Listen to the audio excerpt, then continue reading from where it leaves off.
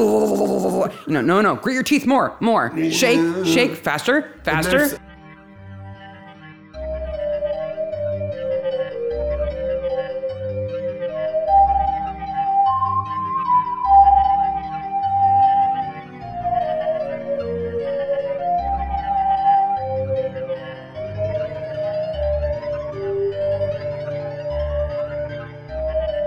Welcome to Midsummer Maniacs. Hey, Maniacs! I'm Sarah. And I'm Mark, and this is Midsummer Maniacs, a podcast dedicated to the ITV series Midsummer Murders. Each week we dig into an episode of the show, including the murders, the mayhem, and the loonies, and everything else that we love. We love the loonies. And just a warning at the top of the show, if you let your kids watch Midsummer Murders, the podcast is okay for them, but if Midsummer Murders is too much for your kids, the podcast is probably too much for them too. If minute-long shots of grown men's bare asses is too much for them or for you. I thought last episode we had a lot of man bare ass, but this episode has up the ante. Significantly more man bare ass. So we're talking about Electric Vendetta this week. Season 4, episode 3. And I have to say, when we started this podcast, this is one of the episodes that came into my mind when we thought, is this something we want to do? Will we have enough to talk about? And I thought, oh, that episode with that guy in the crop circle, we could talk about that for sure. No problem. What's funny to me is I remember we talked about this episode like way back in one of the other episodes, and it felt like it was a million years to get to here. Yeah, because this has always been the creme de la creme of corpse acting. Well, it is.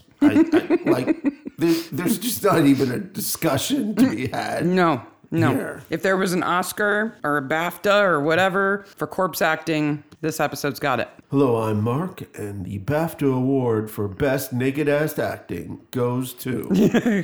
Uncredited guy. And that's the thing that bothers me the most, is he is completely uncredited. Both of them. Like, they deserve to have their names in the credits. Something. There are several people that are uncredited in this also. So I don't know who was doing the credits, but it was the same person who was trying to figure out who killed Eddie Field, because that ball's got dropped too. Quickly, just a couple of things at the beginning. Filmed July-August 2000. Broadcast date the 2nd of September 2001, which it becomes interesting here because we're coming up on 9/11 in the broadcast history and how that affects things. 9.9 million viewers. Directed by Peter Smith, who really has done 22 separate Midsummer episodes. Wow. He's kind of made a living of it. And written by Terry Hodgkinson. It's a good one. Yep. Absolutely. So our cold opening is a flashback to a duel. Yes. It's like 20s or 30s. Oh. They make it seem like it's like medieval times. They park a car in the background to give us some time reference because a giant tree and a manse is not enough to give us time reference in Britain. Now, where I come from in Canada is near a town where the last fatal duel in Canada took place. And this was like in 1800s, right? A 19th century thing. Were people fighting duels in Britain into the 19th century with swords? I think that kind of stuff might be more realistic to think about it happening at a private school where fencing was one of the courses that they would have taken. I think this is at Oxford because they mentioned the Oxford. Yeah, and they were kind of taught the older ways of doing things, and so it was a tradition there. It might have died out every place else. I don't know. Really, this is crappy resolution to romantic relationships is what it is. Yeah, I'm just going to say right now, I stake the claim, this episode doesn't happen if Isabel isn't an indecisive jerk when she's young. Make a choice. Yeah. But no, I'll kiss you on the cheek, and I'll kiss you on the cheek. You can't have both of your beefcakes and eat it too. Well, make a decision. They are going right at it. And having them fight over her, as a woman, I'm sorry, that's not how I make my decisions. And also, I would want to be there. I would go there and stand between them and go, stop. Dudes, stop. I don't want either of you if this is how you solve things. No, jamais vaincu. Yeah. Once I've been defeated, I will speak French to you about never being defeated. Okay. So Peter loses. Yes. Christian cuts his cheek. It's first blood. Yeah. Their seconds are there, and they walk off. Jamais vaincu. So the guy who plays young Christian, Yeah. in that flashback, he's a very well-known actor now. He looked familiar. He's so young and fresh-faced. Pudgy cheeks. Yeah, but he's like a major character in Westworld now. He's all over Westworld. What? So people might recognize him from there. Yes. Then we're brought to the present day, and I have to say, this episode has a lot of naked man ass, but it's got a lot of bonking too.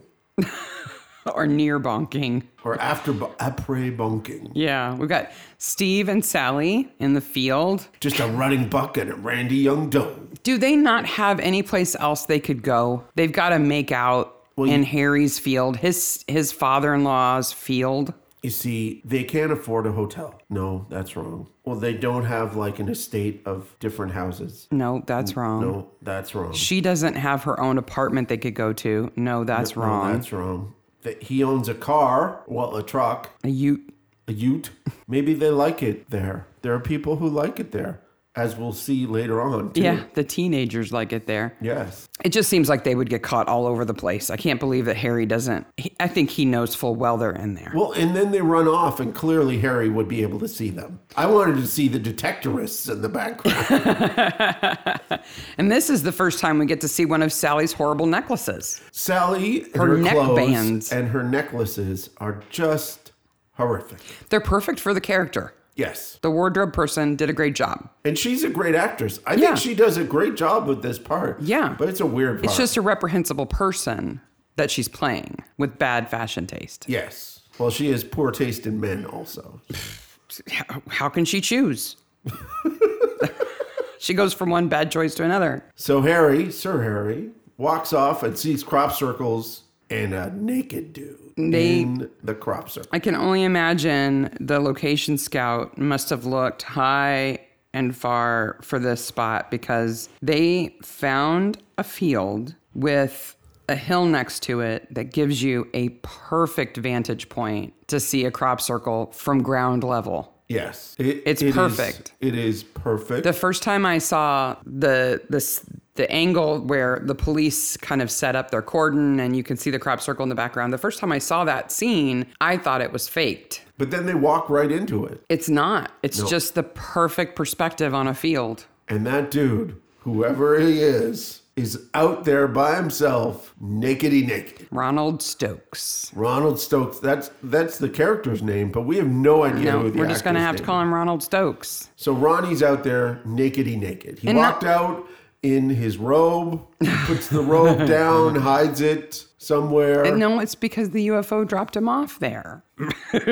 You don't think that really happened? Right. Oh, that's right. But as an actor, there's no like skin-colored clothing that he's wearing. He is absolutely naked. No. And not just that, but with his mouth wide open. Yeah, and this is just the scenes where Barnaby and Troy are talking to him. Yeah. The scene in the morgue is BAFTA-level acting. And the actor must have agreed to allow part of his head to be shaved. And it's just amazing. It's commitment to a role. Meanwhile, back in town, Lady Beatrice is going to pick up Lloyd.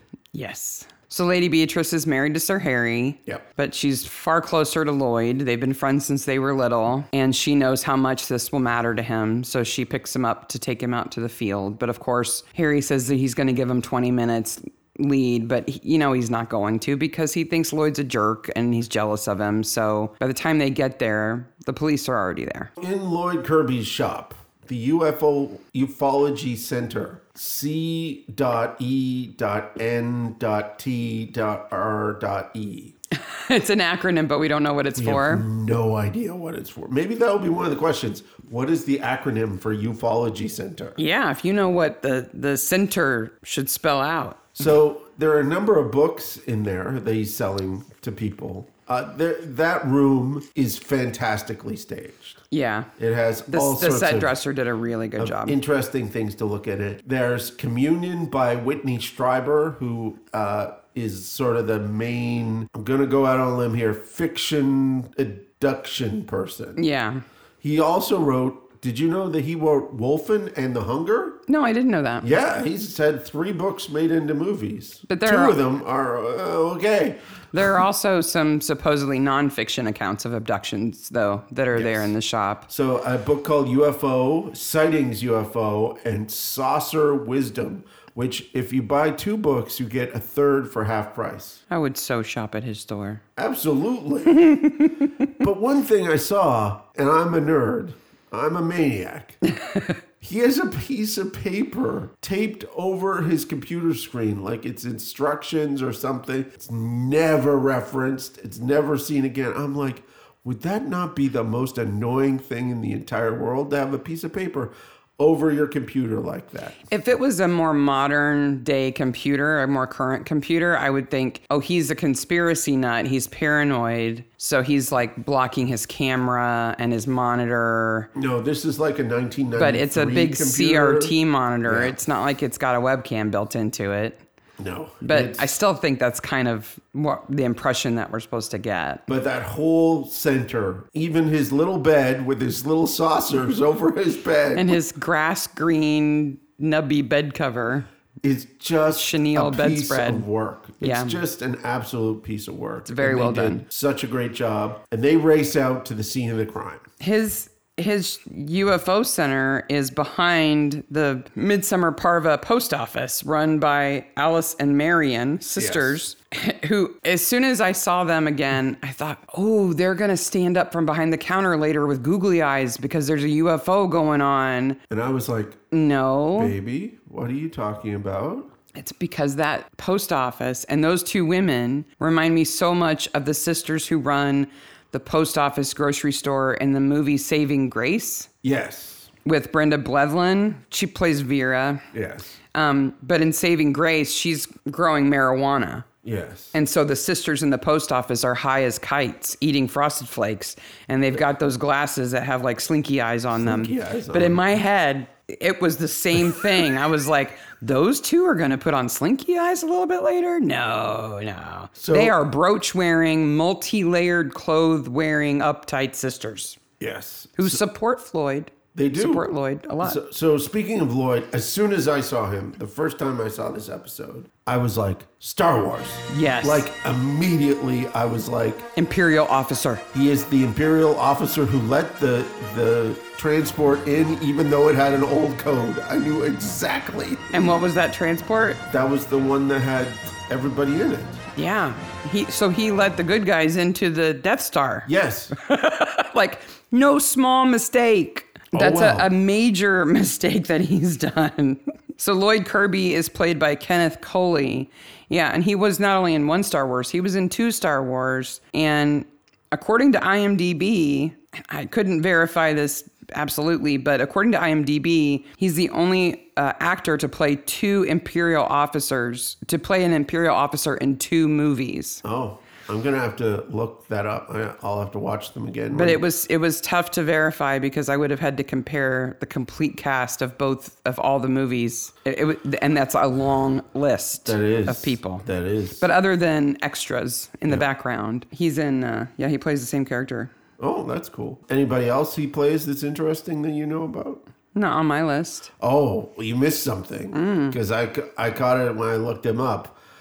He's in Life of Brian. Oh, yeah. Do you remember who he plays in Life of Brian? No. He plays Jesus Christ. He does? Yes. Oh, that's awesome. So he is also the only person, as far as I know, who played Jesus Christ and an Imperial general.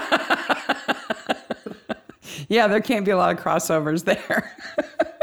Nope. So Lloyd goes out to the field with Beatrice. He's eager to get some photographs of the crop circles, but he's gonna be stopped. And he gets stopped. And Sir Harry, first of all, is horrible to his wife. Sir Harry's horrible to everybody. And then Lloyd just wants to take some pictures. And there's this, I love this part where Barnaby looks at Troy and just tut-tuts like, no, go stop him. No, go stop him. And Troy's off to stop him. But luckily, there's a reading club because he gives him a book. Lloyd is fantastically confident in his beliefs, and he bears criticism like water off a duck. Yeah. Does not let it bother him. And even though Barnaby is not buying the line about the UFO, clearly he's not a believer, Lloyd still hands him his book, Close Encounters of the Midsummer Kind. I want one of these. So desperately, do I. desperately want this book.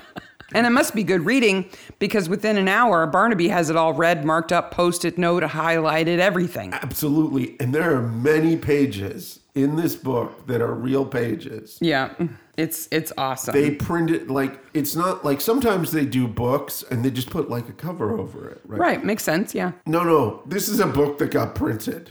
Somehow, somebody. Somewhere this book exists. Desperately want this book.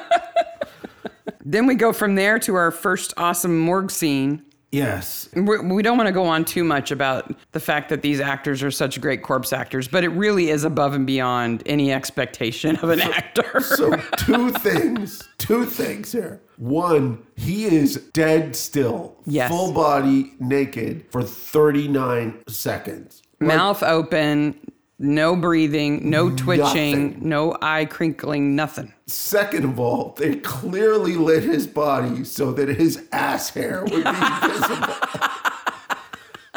Because Not just his ass hair, but the fine scratches from the wheat on his skin. I feel kind of bad for him. He's got abrasions. it's like this halo of fine, downy ass hair across his ass.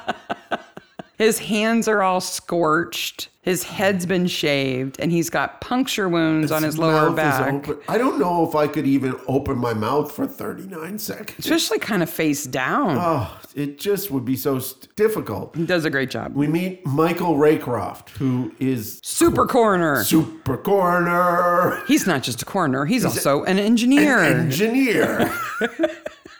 I mean, we don't need George. No. Not when we got this guy. And we also see the return of Stupid Troy. Yeah.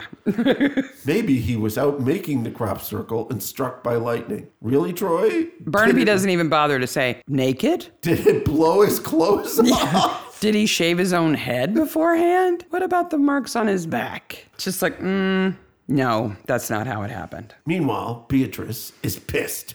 Jeez. She has every right to be. I agree. We find out later that her family is not gentry.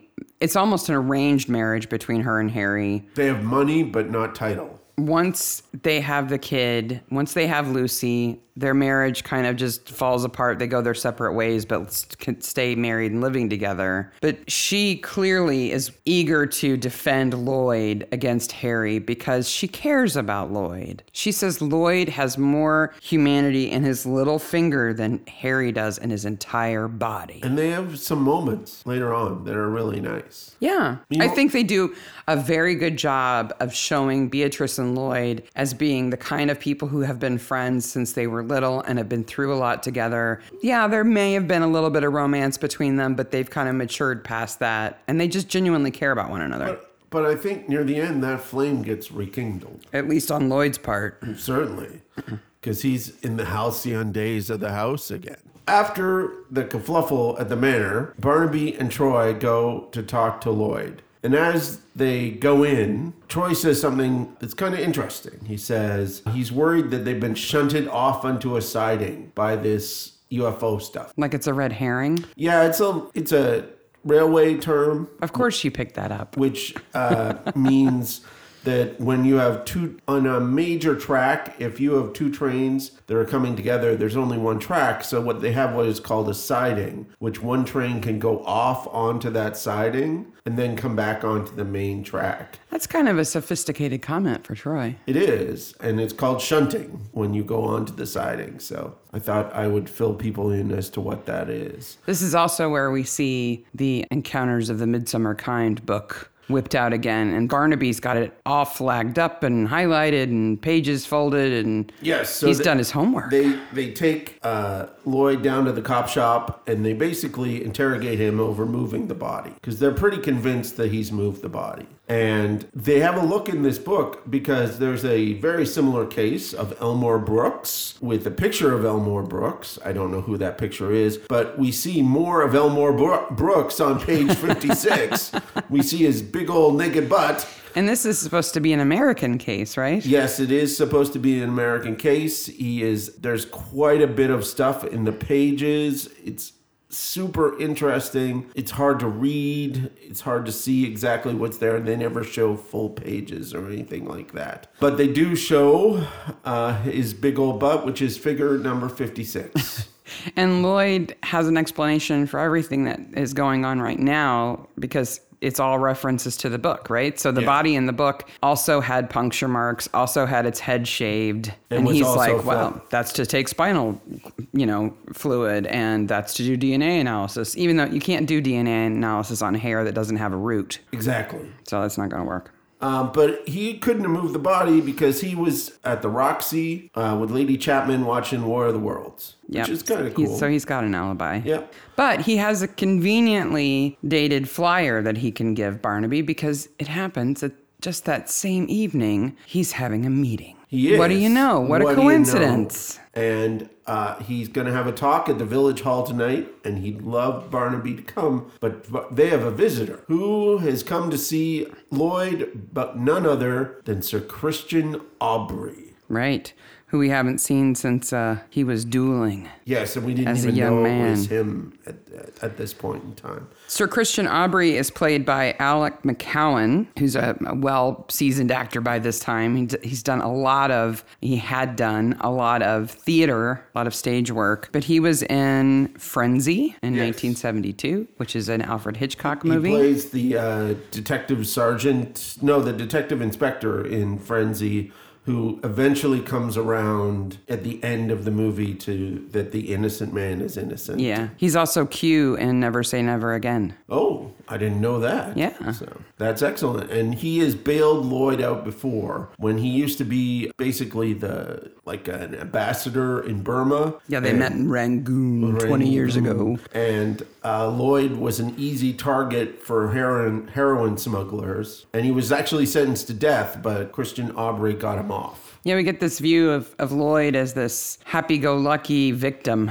that he's an easy target, an easy mark to make fun of. And Christian's a good guy. And we don't really see anything different about that. No, he's still that guy. And we're introduced to Christian as a good guy. And then we've got Harry going to the health center. The Newton Lane Health Center. Now, I watched all 3 health center interludes to see who was in the waiting room.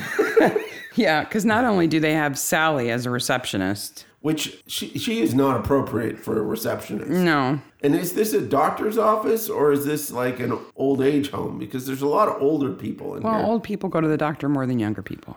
I guess. Right? But Harry's there. And he wants a home visit. To set up a rendezvous. A home visit. With Sally. For le sexe. This scene reminded me of something I've always wondered about these village doctors' offices in British shows. They often show their medical records being in these kind of little slipped-in file folders that they almost look like a larger version of the envelope that used to be in the back of a library card. They've got like slots on the outside to write on, or like an inter-office envelope. Yes. But they're like maybe 4x6. Yeah, they're weird. Like, whose medical records fit in a 4x6? Tiny. I drank too much tea and had appendicitis. Are they all on microfiche or something? Yes. I still don't understand why he goes in person to arrange a home visit. It doesn't make any sense. I know the home visit isn't really a home visit, but he's saying that so the people in the lobby don't know what he's actually arranging. When he could just call her. He could just call and say, hey, can you come by at 4:00? Yeah. Let's meet up. I don't know why he does that in person, but oh well. Tom's going to drag Joyce to the lecture. She's so disappointed. She's like, I guess we're not going out for our anniversary. He's like, that's not until later this week. Aha, so you know about my anniversary. And then Mark goes on a 20-minute binge about trying to figure out what day their anniversary is. And I could not figure it out. You're such a nerd. All we know is their anniversary is Friday. Happy anniversary, Tom and Joyce. Well, you couldn't look closely at the flyer to see if there was a date on it? No, there was no date on anything. I looked everywhere. The going... problem was, I actually know what day it is today, but I don't know how many days it is between now and Friday. Because they never say Oh, now it's our anniversary. Yeah. So today is Tuesday and our anniversary is Friday or anything like that. Yeah. I have a range of 7 days it could be. Well, so we know when their anniversary week is. Yes. That's okay. I think their anniversary is mentioned in a different episode. Nerd. So we can come back to it. Meanwhile, Steve and Lucy are rowing over pants. Whatever. He's such a jerk. Steve is a dick about ironing. I'm sorry. He is. She didn't do my ironing perfect. Steve Ramsey is played by Patrick Bellotti. He was in the Shakespeare and Hathaway episode that we watched last night, which is also a good show on Acorn if you like light mysteries. BritBox. BritBox, sorry, not Acorn. He's in that movie, The Windmill. Do you remember watching that movie? It's a horror movie. Oh, Jesus, yes. Whoa. Yeah. Woo. That was a woo. That's quite the movie. Yeah. But the most interesting fact I could find about Patrick Bellotti is that his dad was Colonel Gaddafi's wife's gynecologist. What? Yes. He grew up in the Middle East. So he grew up in Libya? Yeah, Patrick Bellotti did. And his dad was a gynecologist. Okay. And one of his patients was Colonel Gaddafi's wife. Wow. That's like 6 degrees of separation I never thought I'd get to. I told you I had a crazy fact. Absolutely. That's amazing. I had to confirm it in a couple of places. I'm like, I'm not buying. I don't know. That's really weird. But his dad was a very well-known man all by himself. So it's true. Cool. Yeah. So the next heading in my notes is probably one of my favorite ones. Certainly my favorite one for this entire episode. One of my favorite ones for our entire podcast, which is Teenage Crop Circle Sex Party. You're so strange. And this is a whole series of scenes, too, that are clearly shot at day, but have been altered to look like they're at night. Yes. So it's weird. Teenager A, Teenager M, the male, and Teenager F, the female, are never named. No. They're not in the credits. No, even though they speak. They have lots of speaking parts, and he gets topless. It's just an episode in which whoever was taking notes for the credits dropped the ball. And she touches a dead hand. She does. And screams. She screams and screams and screams, and this is Eddie Field. Get it? He's in a field. I get it. And his name is Eddie Field. But then we go back to the meeting. This is Lloyd preaching to the choir. Absolutely, especially the two old ladies from the post office. They're like, yeah, go get them, Lloyd. We love you, Lloyd. Oh, Lloyd. And Sir Harry only goes to these things to be upset. To call him a nutter. Yep. And Lloyd's got his necklace on, and his Yep. shirt's kind of unbuttoned, Yep. and he Lady is like, Beatrice is there. he is in his groove. These are his people, and He has slides. yeah, which she has to control for him. Speaking of Sir Harry, just a quick note: he's played by John Woodvine, who's also in the Oblong Murders. Yep. Later on, Okay. but he was in two very important movies as a younger man. What was he in? He was in The Devils. Oh, And I didn't know he was in The Devils. In 1971, starring Oliver Reed. If you've never seen The Devils, brace yourself. It is. Oliver Reed is as a priest sent to control everything, and he joins in instead. It's very weird. So this movie is directed by Ken Russell. Yeah. Who is one of my favorite directors. It is. So Ken Russell directed this movie, which made me fall in love with Oliver Reed. I don't know what that means about you. I remember we watched it as teenagers and we're like, Oliver Reed is the greatest human being who ever lived. He's also drunk. Oh, he's for so the drunk. entire The movie. entire movie. As the actor is drunk. Absolutely. He also directed Tommy. He directed Lair of the White Worm. He is just... What are movies that Sarah won't watch for 500? He's just the strangest dude, and I love him. He also plays Dr. Hirsch in American Werewolf in London. He is the doctor. That's right. He's the doctor in American Werewolf in London. Yeah, John Woodvine is. Absolutely. And he's awesome in that movie. Oh, yeah, he is. But he even in The Devils, he plays a jerk. Well, of course he does. He's an aristocratic He's a nice guy in the... American Werewolves in London. He's okay. Yeah. Yeah. And he's just so good at being an asshole. This role in Midsummer is a perfect example. And he asks Tom to go for a scotch, but he can't. No, I don't think he wants to. No, I don't think he wants to. He's like, no, I just want to interview you for 5 minutes. because they have to go find this other body. Yeah. And Troy's driving. So, of course, Joyce gets ditched, and then they end up in a ditch. I think that every time that Troy drives, especially at night, it should play Yakety Sax.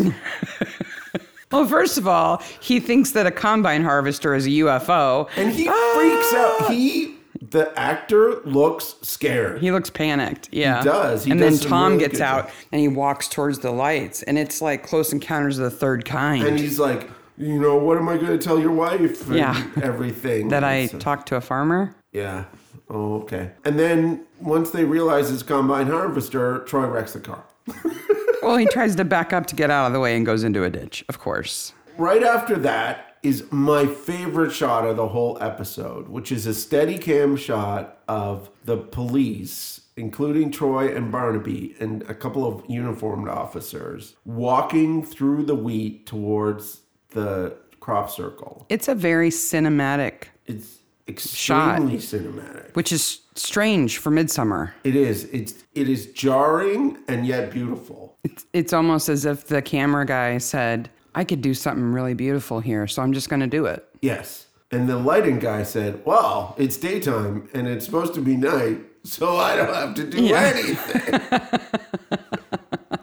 So they find Eddie Field in the crop circle. He's naked. With the puncture marks and the burnt hands and the shaved head. Flip him over and look at his junk and basically point.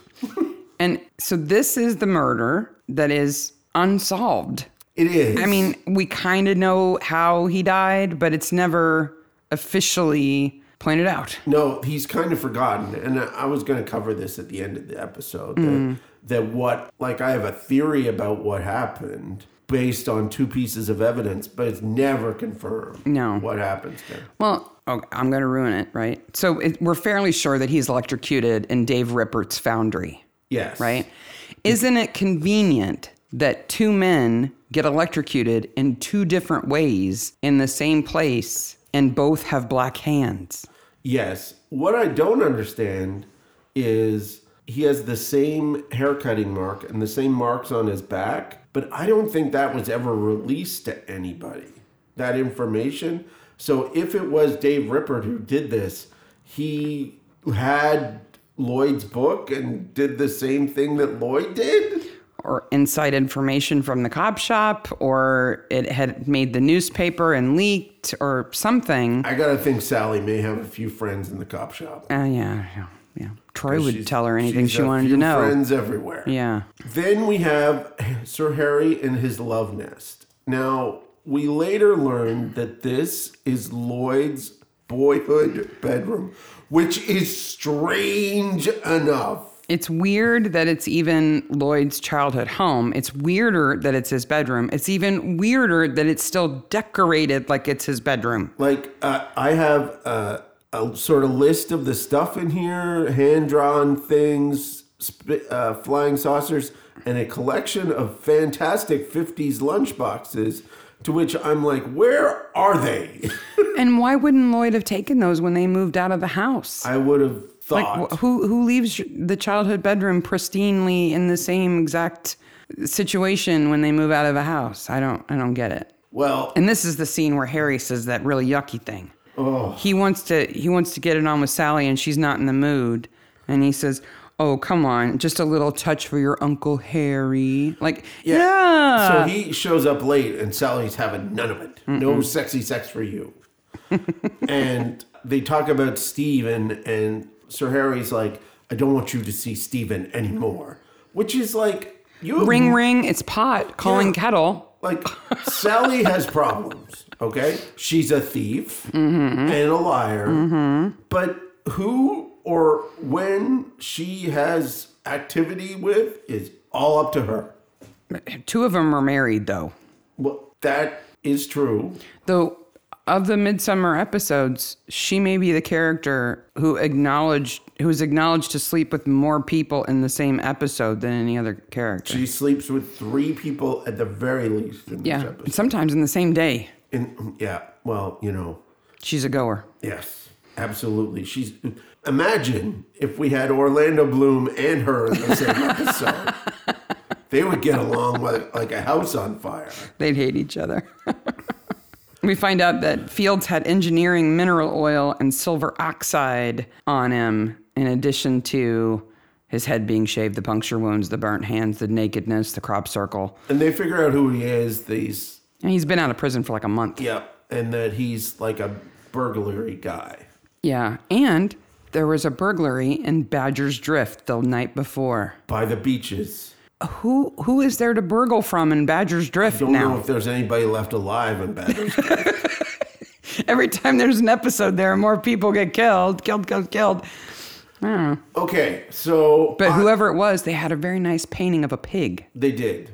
I'm Steven, and I don't like my wife. I don't like her parents. I sure like their money. They give me this crappy truck to drive around in with hay in the back of it. So where am I going to go to party? Costin. Costin? The nightlights of Costin. There's nightclubs in Costin? It's like Vegas. Did he take the truck there?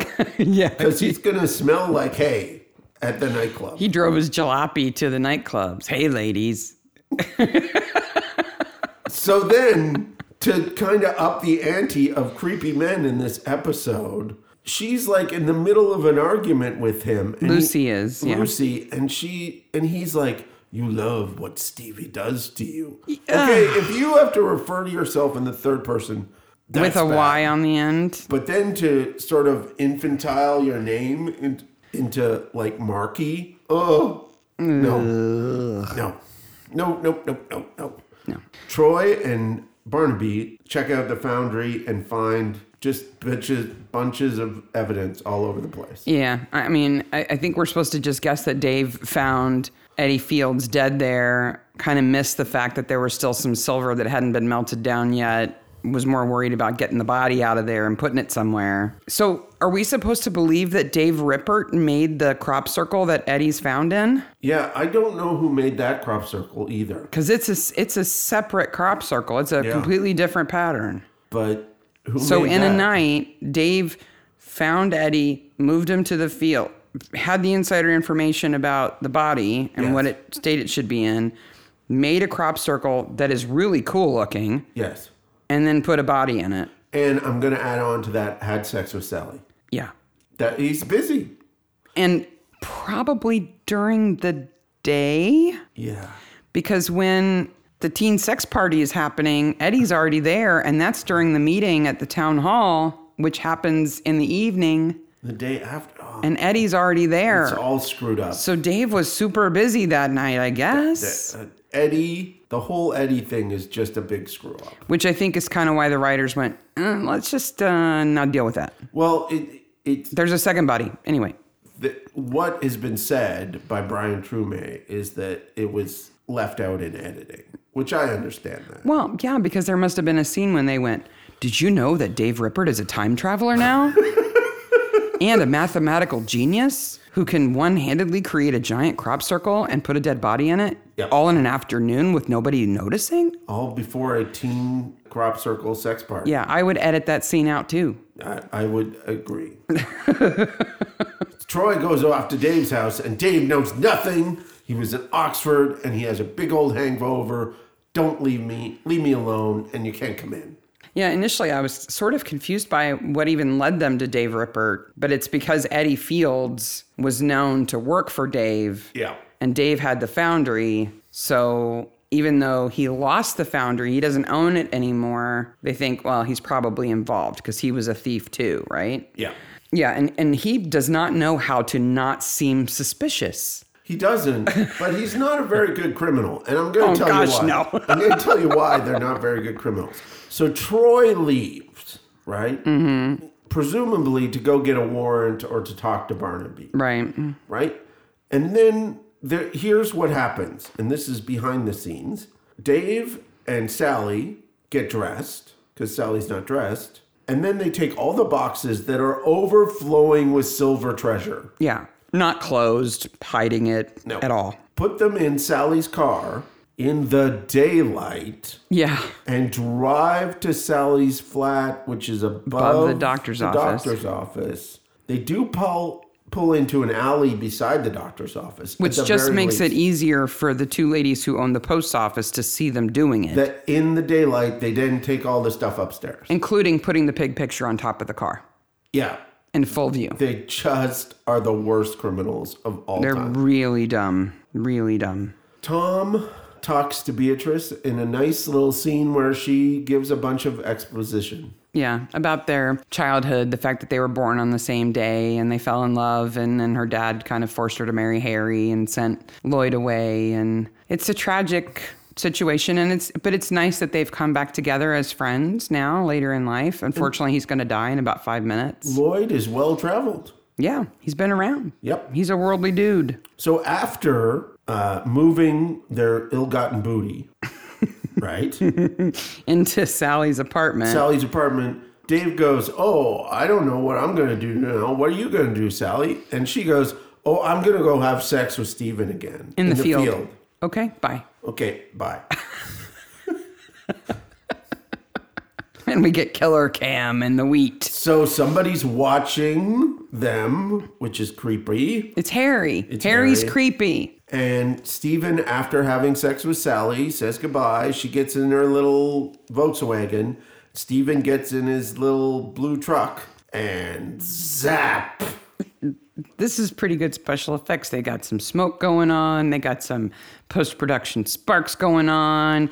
But poor Patrick Bellotti had to sit gripping a steering wheel made of rubber that wouldn't have electrocuted him, at least coated in rubber, and go, ugh. Yeah, his teeth must have been so sore. The sound he makes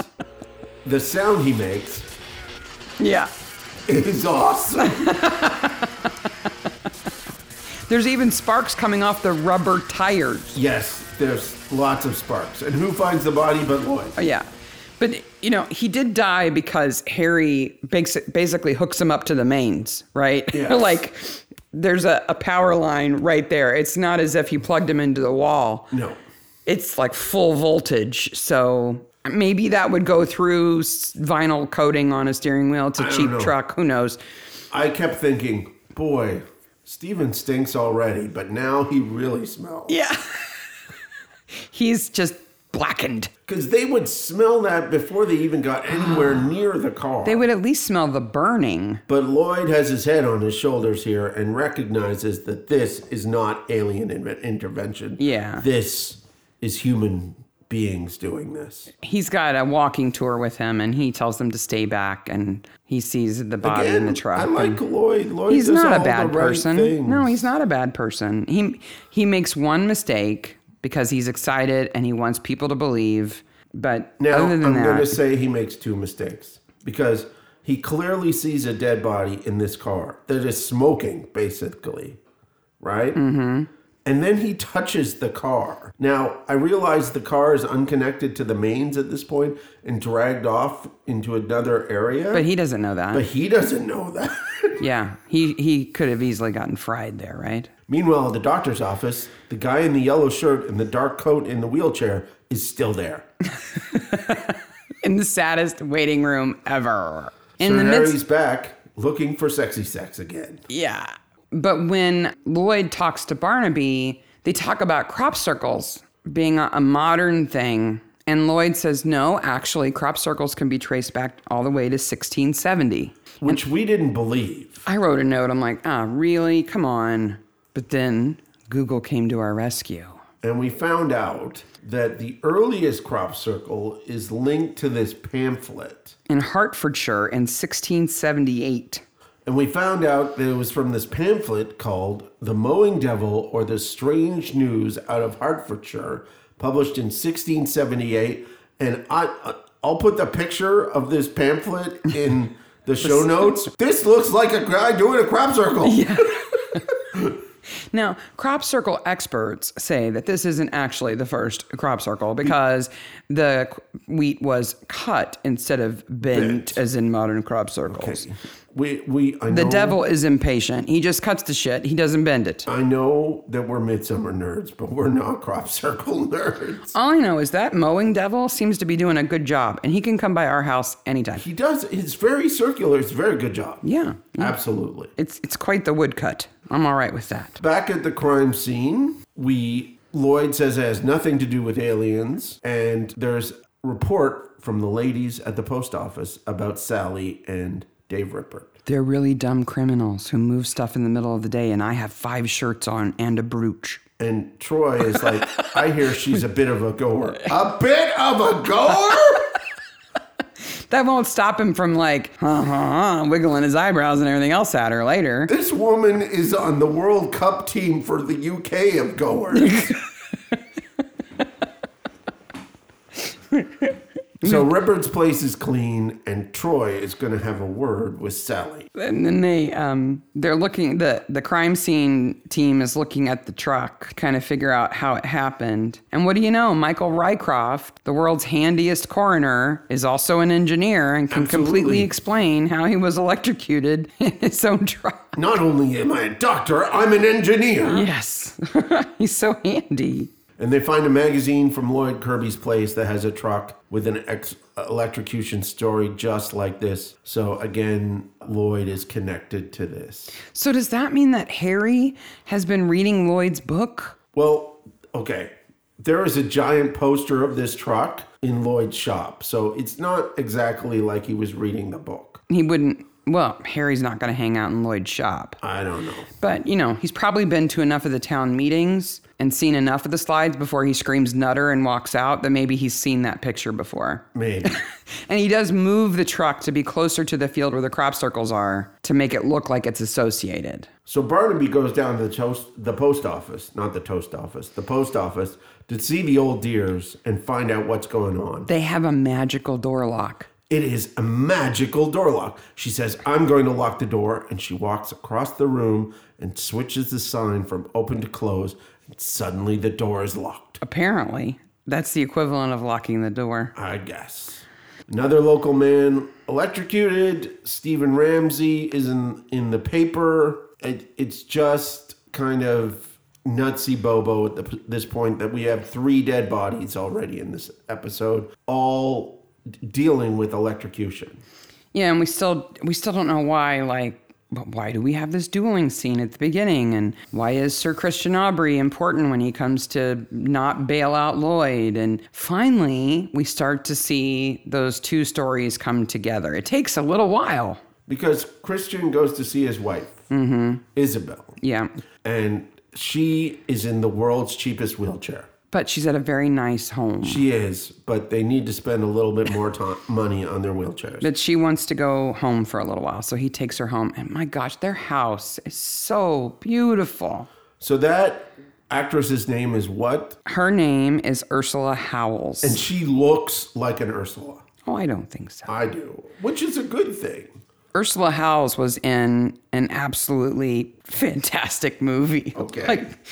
Just assume that she was in the Bill, Coronation Street, Doctors, whatever, all those shows. Yeah, yada, yada. I don't even talk about that. EastEnders. I look for what is interesting. Yes. And the interesting thing... The devil. ...is that she was in a movie around the same time. It was in 1970 called Girly. Girly. Okay. The extended title is Mumsy, Nanny, Sunny, and Girly. Okay. She plays Mumsy. Okay. This is a mother and her daughter and her son and their nanny who kill people. Yeah.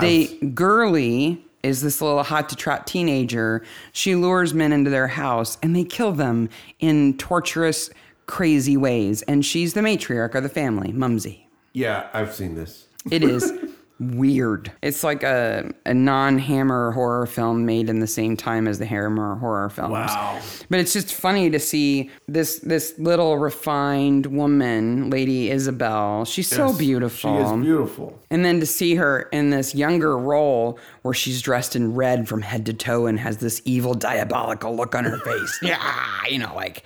Kill him, Of course, it's really strange. I'll put information about that particular film and hopefully a picture of her in the show notes. Oh, I found a great picture. Okay, good. Yeah. Good.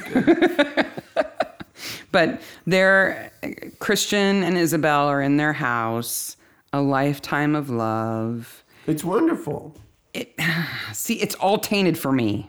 It's all tainted because the only reason they're sitting there together is because he cut Peter on the face. Yeah. And she couldn't make a decision. Not because she always loved him and no one else, but because he won. I'll tell you who can make a decision, though. The parish council. Oh, yeah. Because the parish council at some point in time said, hey, we need a bench out in the middle of nowhere. And they said it next should be to that concrete. transformer box. It should be near that transformer box so that when there's a crime scene in 10 years, and Barnaby, if he needs a place to sit down, it's there. Yeah.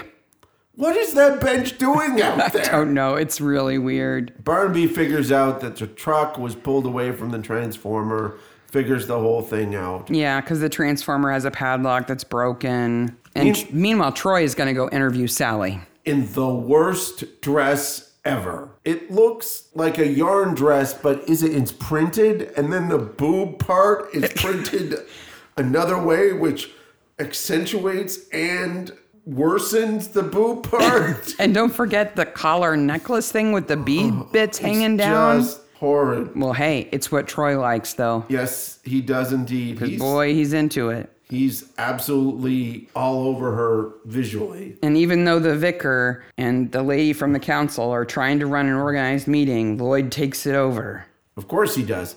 But in that meeting is a young Trent Reznor, too. Yes. This kid looks like Trent Reznor. Who, if you don't know, is the lead singer of a band called Nine Inch Nails. And he looks completely out of place. Yeah, he does. Meeting. He's like, hey, I'm the emo punk guy of this little village, and I'm going to come to this town meeting. Like, what teenager goes to the town meeting? Maybe he's into UFOs, so he's going to go. I don't know. The priest is on about, the vicar is on about Prince of Darkness, so Yeah.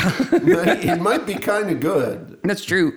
And this scene marks a point after which every time we see Lloyd, he will have fewer buttons of his shirt buttoned. It's just going down. I don't know why. Going down, man. But he's got more buttons unbuttoned now. And the next time we see him, it will be one fewer button buttoned, and then he dies. So. And guess what? It's a village meeting in the village hall, and Sir Harry's there. So stompy, stompy, stompy. Yeah, and the post office sisters are there with all of their shirts. Yeah. So I'm not exactly sure why 100%, but they go off to see Christian. Yeah, I'm not really sure either. I don't really know what the connection is. And when they get there, they find all these cool electric gadgets because his dad was a science teacher. Mm-hmm. Okay, if his dad was a science teacher, how did he afford to go to Oxford? Well, remember, university at that point could have been publicly funded. But still, how did he get all this money for the house that he lives in now? He's Sir. But so how he must did have he done do that? some- He must have. He must have done something. I guess. I think they mentioned what he's known for, like how he made his money. But I can't remember right now. Troy says he's a local bigwig. That's Yeah, all. he's just a bigwig. Peter's heart was poisoned. Luckily, he has a distillery in Scotland to make it feel better. He's doing just fine. Tom gets to play with the Wimshurst machine. Makes little sparks. Do you think he'd come and see me? Isabel wants Peter to come and see her. One last time. Never mind that he's been trying to kill her husband for years. So now, back into another sex scene in Lloyd's bedroom. Well, And not this real. one is worse because Sally is not in the mood again. I don't think she's ever in the mood and Sir Harry is like, maybe I killed him and maybe I didn't. And then suddenly she gets all turned on by it. Because he says she can leave some stuff in the house. Like, Because she's got some stuff from her gran. like You know I what it can is. understand- You know what? I know what it is. Okay. They don't say it, but she's thinking, can I leave my booty in your house? And he says, yes, speaking of booty. Oh, okay. There you go. There. The double entendre was there. It's a subliminal double entendre. And you just missed it. I'm sorry. You missed okay. it. That's why. And then he says again, come here to Uncle Harry. Oh, It's like, it's just, it wasn't gross the first time. They got to do it again. On the way out of Sir Christian's house, they see a butane gas burner. Yeah, because Lloyd's left his duffel bag of tools right inside the door. And they kick it. So what was Lloyd fixing there? Well, obviously he was making the crop circle. with his torch. Yeah, that's making the burn marks. Making the burn mark. And then he's like, well, let me leave this bag at Christian's house. I guess. Lloyd's kind of forgetful, so. So Lloyd, so we know that the first body died at Christian's house. So Lloyd comes over and takes the body, goes out, makes the crop circle, burns the marks, put the body in it, and then goes back to Christian's house with his bag and leaves it there? I guess that's what he does. Oh, that's very complex. Well, it's not Krypton gas from Zog. No. Tom and Troy get to break into Aubrey's house. This is one of the best scenes of Midsummer. So there's a funeral in the meantime for Stephen, which means nothing at all. Right. Unimportant. Nobody liked him. Anyway. So Barnaby and Troy go back into the house when Sir Aubrey isn't there. Right. And wow, it gets fun. Because Troy, first of all, we've got special effects. It's the next day, and Troy has changed his tie, but not his shirt. Yeah. And he breaks in with a card, and the door slams, and then everything is electric. Right. There's a light that goes boop, boop, boop, boop. And the room's powered up. Yes. The whole thing is wired. Even the plastic telephone is electrified. Okay. So the doors, I'll give you. The windows, I'll give you. Okay? But the telephone, with that much juice going through it, the wire would go on fire and the phone would melt. Yeah. Yeah. It just would. I just don't get it as an alarm system. I just don't understand. Because it traps people in the house. But it's not going to deter anybody from breaking into the house. It just means that once they break in, you get to keep them. Awesome. Why not stop them from getting in the first place? It's so much effort for an alarm system that is absolutely ineffective. Sir Aubrey's at the hospital with his wife, and so they basically are there overnight until the next morning. Yeah, so they both fall asleep in their chairs, right? When our favorite dude shows up. Bin Man. Bin Man! So they try to get the Bin Man's attention. But he's bopping with his headphones on. He's bopping, and Troy is like, Bin Man! Bin Man! There's a song there. There is a song there.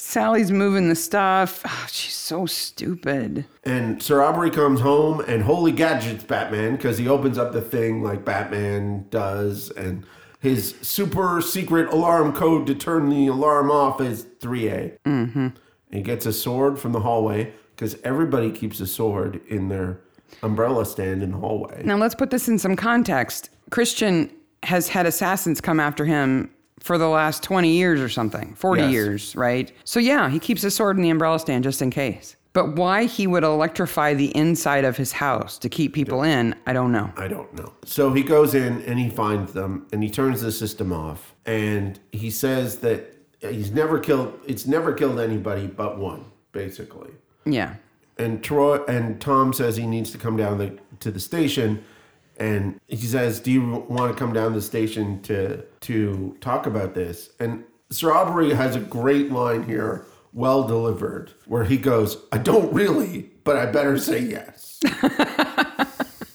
Well, he wants to go be with his wife. Yes. Right? So he rearms the system with 12A. Even though they tell him not to. Yes. I'm just trying to make sense of it. Maybe it's alarmed the way it is because he knows Peter's going to send assassins after him and he wants to catch them.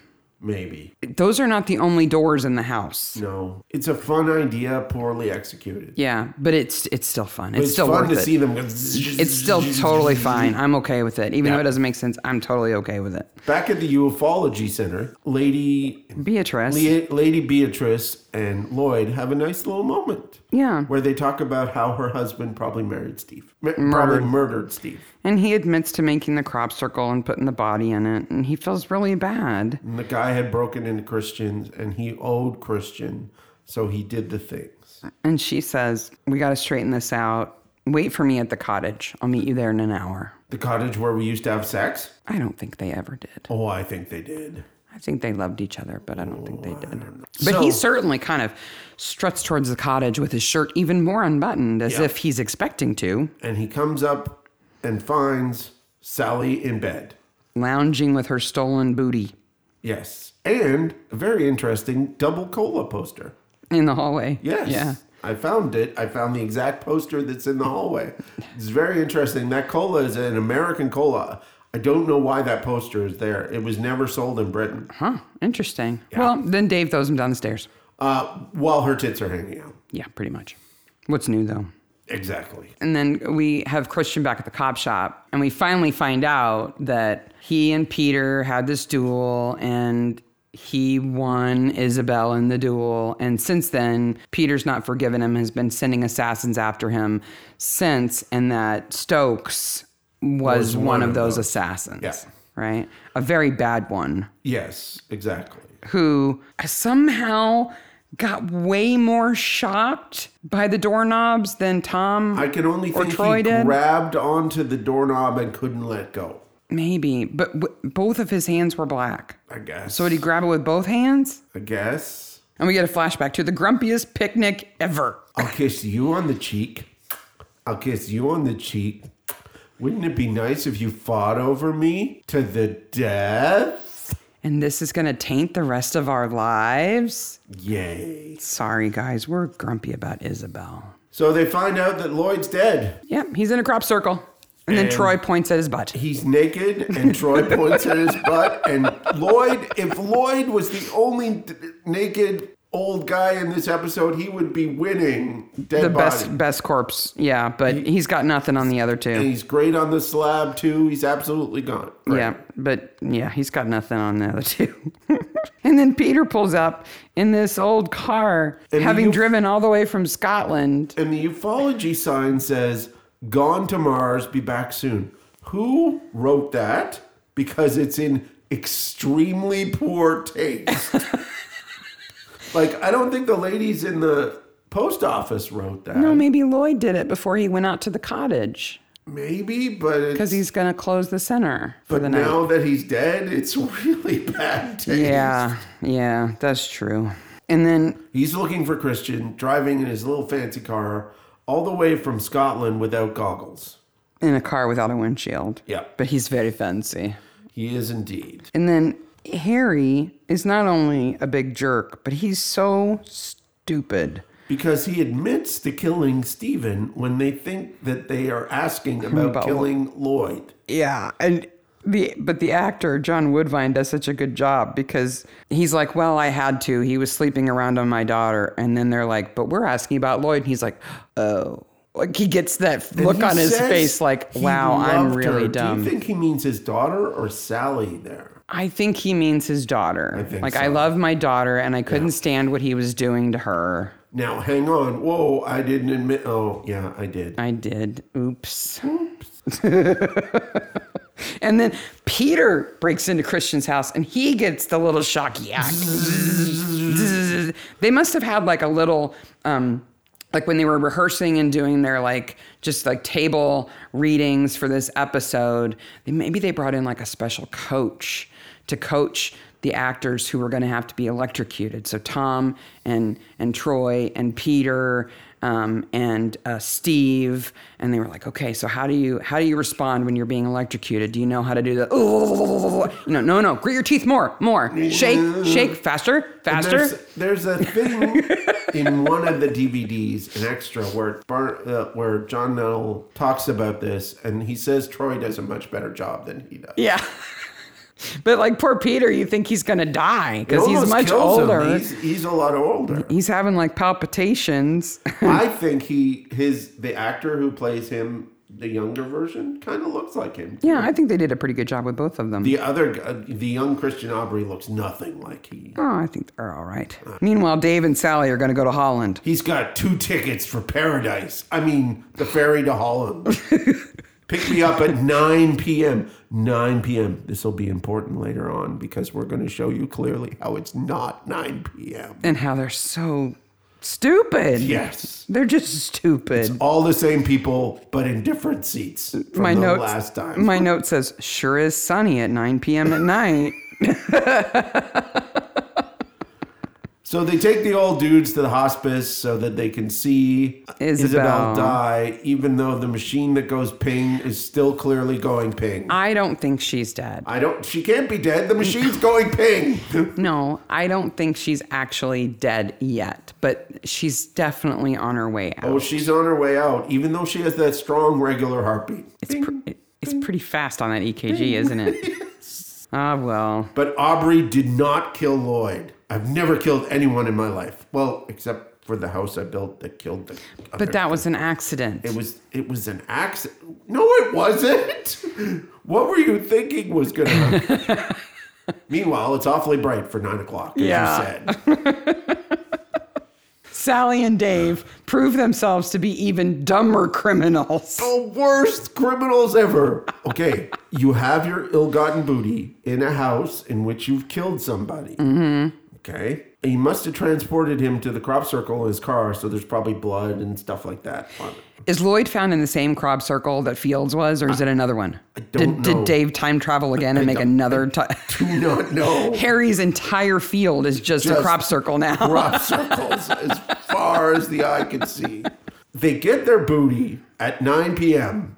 in broad daylight because they have tickets. Sorry, she says, I'll pick you up at 9 because the 2 tickets to Paradise or Holland are at 2 or something. 2 or something like that. So they pull up to the cottage after 9 o'clock and it's still bright daylight. Yes. You can't see the sun in the horizon. That's for sure. But by the time they're being super stupid, it is dark. Okay. Because if you're doing this illegal act thing where you're going to take a bunch of silver, do they not have cops on ferries who would go, wait a minute, you have a car full of silver. We're sophisticated antique dealers. It's my grand's. Sally would just flash her boobs. I guess. What you need is some tunes. Turn it up, baby. Turn it up, baby. I love this song. We're home free. Yep, they're jamming. And I love the car chase. So the car chase happens because Tom and Troy interrupt them. Troy goes after Sally. We never see Sally again, and we never see Troy with Sally again. Dave completely ditches her. Gets in the car and drives away, and Dave is worried, right? He's worried. Barnaby's on his tail. This needs some yakety sax, too. Yakety Sax is the song from Benny Hill, by the way, if you don't know. Yeah. It's very narrow country roads, winding roads. Barnaby is on his tail. And he makes a sudden turn. Dave turns. And loses Barnaby momentarily. But to Dave, I'm jamming to the music. He's home free now. I can adjust the tunes. I can adjust the tunes. Oh, wait a minute. They're staticky. Oh, wait, there's a UFO. Oh, I'm dead in the combine. So here's a tip to criminals. If you are in a car chase, just turn. You'll be fine.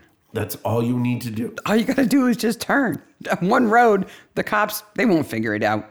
They'll never find you. He's a pretty good dead body, too. He's spattered on his own hood, whatever. Yeah. He's just lucky that combine wasn't running. So if you're a criminal and you're killed in a jurisdiction, right? Mm-hmm. They got to put you in the ground when they know who you are. Right. They probably don't need like a big marker or anything for you. Right. Okay, then why would you have the same pitiful marker for a criminal as you do Stephen?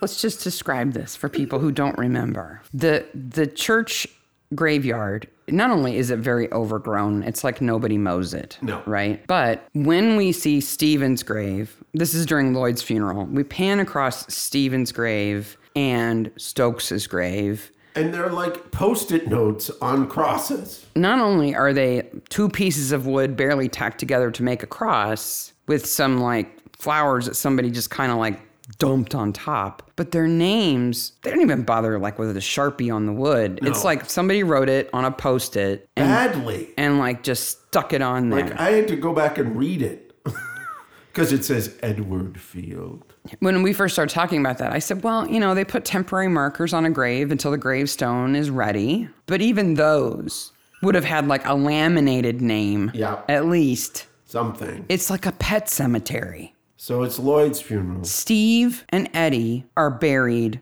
in a pet cemetery. Yes, I would agree. the grave next to them should say like Lucky or Spot. Yes. Then we see Lloyd's grave, which is dug much better. Yes. Right? It actually looks nice casket. He's got a casket, and they've got the soil built up on one side, and they've got the turf over it to make it look nice, and they've got lots and lots of flowers. And they have this giant UFO that they kind of drop on the head of the casket. It barely fits. Yep. Never mind that the grave is only about 2 feet deep.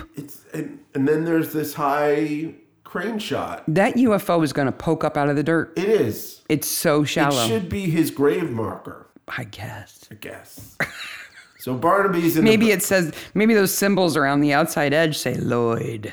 Barnaby in the back of the house is reading some comics that he found upstairs that he was going to get, that he read as a kid, that he was going to give to a boy if they had a boy. But they had Cully. And of course, girls don't like comics. Okay? No, girls like comics too. Okay. But then I'm like, oh my gosh, Dan Dare comics. And then you went all nerd. Which are real comics. Dan Dare, Pilot of the Future from the 50s in Eagle magazine. Like those look like reprints. Yeah. I don't think those are originals. Wow, that's a new level of nerd for you. They're not originals. They're not first edition comics. They're reprints. Because the colors are so good. Oh, God. And of course, Joyce is Push your glasses up on your nose. Joyce is like, let's throw them out. Actually, those are reprints. But what Tom's really into is a comic about Mekon, Yes. the alien, Yes. with the gigantic head. And he says, come over here, and in a few moments, you will see a sight in which you never forget. Is it Uncle Harry? That's what Mekon says. Yeah. And Tom says, when I was a kid, I was always worried he was hiding under my bed. Tom's bed must have been like 5 feet off the ground because Mekon's head is really effing How did big. you get that giant noggin under my bed? I just imagine baby Tom, little Tom, laying in his bed. He hears a noise under the bed. He's like, oh no, it's Mekon. Is it you, Mekon? And Mekon says, yes, it's me. I'm under your bed. My head is stuck. Please help me. My huge noggin is stuck under your bed.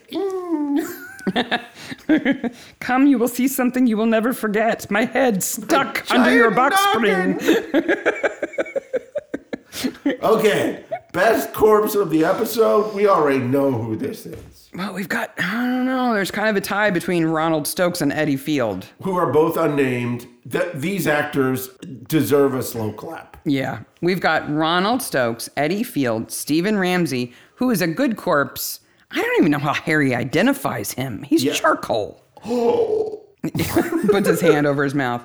Lloyd, Dave Rippert, and you might argue Lady Aubrey, Isabel. No, I think she dies. I don't think she dies on camera. Okay. But Ronald and Eddie certainly win Best Corpses of the Week. Way ahead of everything. So let's talk about after the credits. Okay, so after the credits, I want to... The ladies in the post office now have a vacancy in the back of the post office. Right, because the ufology center no longer has anybody to run it. Lady Petrus might run the ufology center. It'd be awfully sad. I bet she funds it already. Harry's going to jail. Sally's going to jail. Christian's going to jail. And Peter's going to jail. Jail for everybody. I don't think Harry's going to get cell visits. No. In prison. And what is sad is Beatrice and Lucy are left husbandless, fatherless, loveless. Yeah. But they're better off. They are, in the end, better off. Because Harry and Steve... It would be nice if Lloyd sort of came out from a bush and said, oh, I faked my death. I was just abducted by aliens. I wasn't killed. It wasn't me. And then they could all live in the house together. But Lloyd is dead. Yeah, so well, that's life, right? So Beatrice is going to have to pull it together on her own. But yeah, like the cells in the Cost and Nick are full. Yes. Harry, Sally, Christian, Peter, they're all to the pokey. If Peter hadn't come from Scotland, he might have got away with it. Yeah. He came. It's really Isabel causing crap yet again. Yeah. Because if Isabel had chosen between them instead of having them fight, Peter would have never sent assassins after Christian. Never. So Ronald Stokes would not have died in their house. So Lloyd would have not had to create the crop circle and put the body in it, which means that when Eddie Field died, Dave Rippert wouldn't have had a crop circle to put a dead body in. And it means that Stephen Ramsey, he would still be dead. Well, no, Sir Harry wouldn't have an excuse to electrocute him. He'd kill him some other way. Yeah, he probably would have killed him some other way. And Lloyd wouldn't be dead because they wouldn't be on the run because the cops wouldn't even be in town. Yeah, it's all Isabel's fault. All Isabel's fault. For a dying lady, she makes problems. She's very selfish. Or at least she was when she was younger. Agreed. At her grim picnic. Well, she's selfish too. Come see me, Peter, so you could get arrested. Well, that's not too bad, though. You've been trying to kill my husband for years. I guess. Ah, well. So, Midsummer Maniacs on Twitter is at Midsummer Maniacs, and on Instagram is at Midsummer Maniacs. Now, wait a minute. What? That's not how we... Oh, well. Isabel's a jerk. That's how we end the episode? That's how are we going to end the episode? So ends the most epic dead body acting episode of Midsummer. Absolutely. There's dead body acting in the rest of the series that never surpasses this. Never. And just bravo. Yes. Sheer bravery for an actor. Slow clap. Bravo. 39 seconds of nakedness, butt hair, and not a breath. So ends the Electric Vendetta.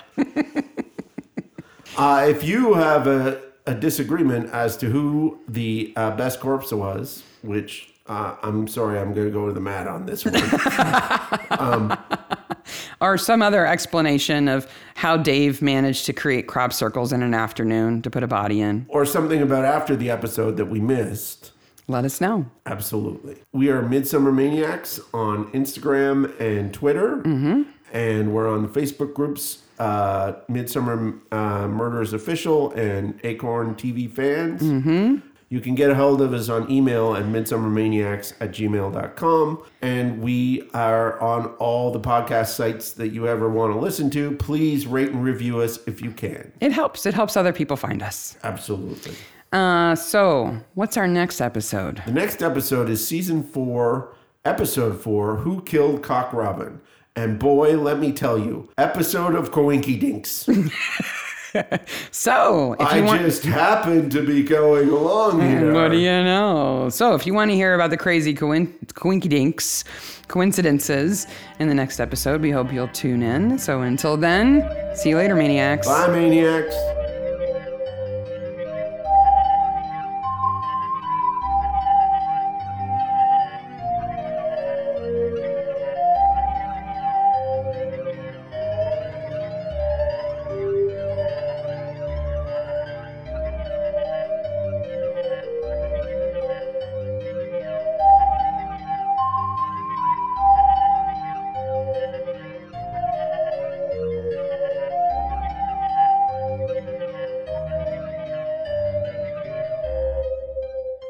Should I make a bad noise for the audio so you can find it? You'll see that in the signature, right? No, I'm just going to have... Binman! Binman! Just going to have separate audio files. Okay.